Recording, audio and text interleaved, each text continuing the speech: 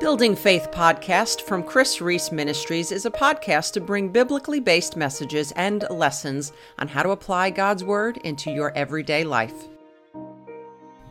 Well, hey, my friends, welcome back. We are here in episode 7 of the Building Faith podcast. I am so thrilled to be here with you. I am your host, Chris Reese, and my mission will always be to help you apply God's Word to everyday life. Today, we ask the question, why does God allow us to go through hard times? So the question I asked myself one day as I sat in my study was this: who do you think you are?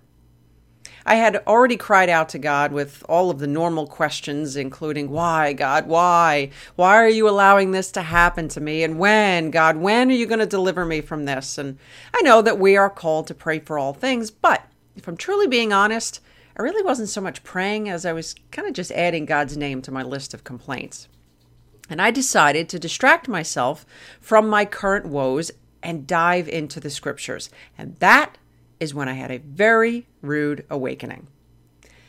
I noticed that each one of Jesus' followers suffered persecution. Even the Apostle Peter reminds us in 1 Peter 4:12, dear friends, do not be surprised at the fiery ordeal that has come to test you, as though something strange was happening to you. And that is when it hit me. Who do I think I am, that I shouldn't have to suffer hardships or persecution? Look, trials are more than simply unavoidable aspects of life. They actually can be part of God's plan. And I've learned in my years of walking with Jesus that there are reasons why God allows us to go through hard times. And I have 5 of them for you today. So reason number 1, it's to glorify God. Look, it isn't all about you. And I say that to myself. It isn't all about me. I have to remind myself of this truth so often. Daniel chapter 3 is the story of King Nebuchadnezzar and 3 brave men, Shadrach, Meshach, and Abednego.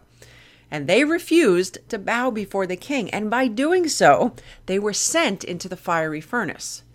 But nevertheless, they had faith that their God would deliver them, and he did. By the act of these very brave men, they gave glory to God. My friend, you can too give glory to God in your hard times if you choose to have a divine perspective. So reason number 2, to offer discipline for known sin. A good parent disciplines his children. That's what my father used to say to me. I never believed him. Gosh, I used to think he was so mean.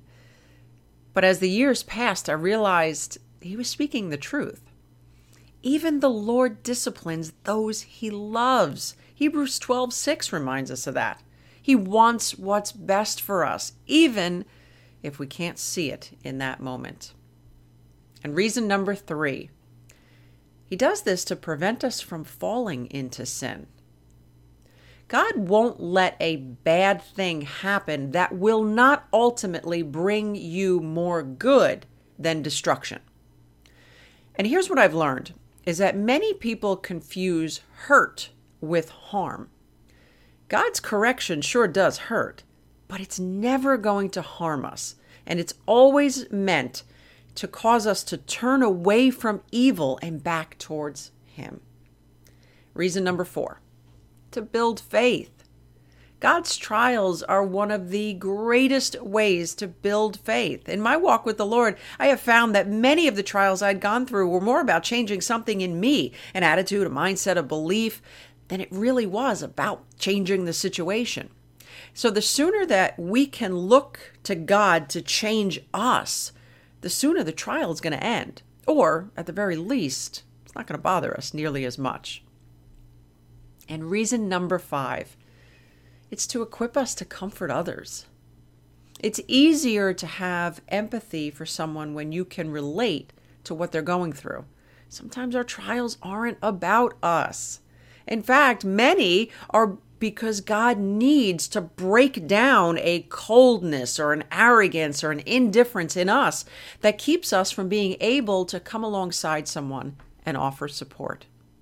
2 Corinthians 1:4 reminds us that we offer the same comfort that we ourselves received from God. He helps us in all of our troubles so that we are able to help others. So, my friend, I'm hoping that today you can look at your trials and your hard times from a new perspective. Instead of putting your joy on hold until the hard time is over, why not take advantage of these trials as an opportunity to mature spiritually? 1 Peter 1:7 says, "These have come so that the proven genuineness of your faith, of greater worth than gold, which perishes even though refined by fire, may result in praise and glory and honor when Jesus Christ is revealed." God loves you. He wants what's best for you. Will you trust Him today, even in the midst of your trials? Because if He's allowing it, it must be for good reason.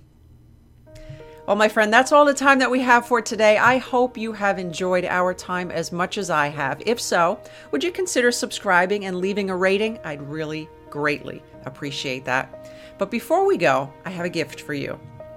If you desire to grow in your faith, I want to invite you to take advantage of our free 5-day Mountain Moving Faith devotional. I will include the link in the show notes below. Go ahead and grab that. Get started on your faith journey today. It's yours free because I believe that you too have mountain moving faith on the inside of you. Okay, that's it for now. Until next time, remember, all things are possible with God. For more information from Chris Reese, visit chrisreese.com/podcast. That's KRISREECE.com/podcast.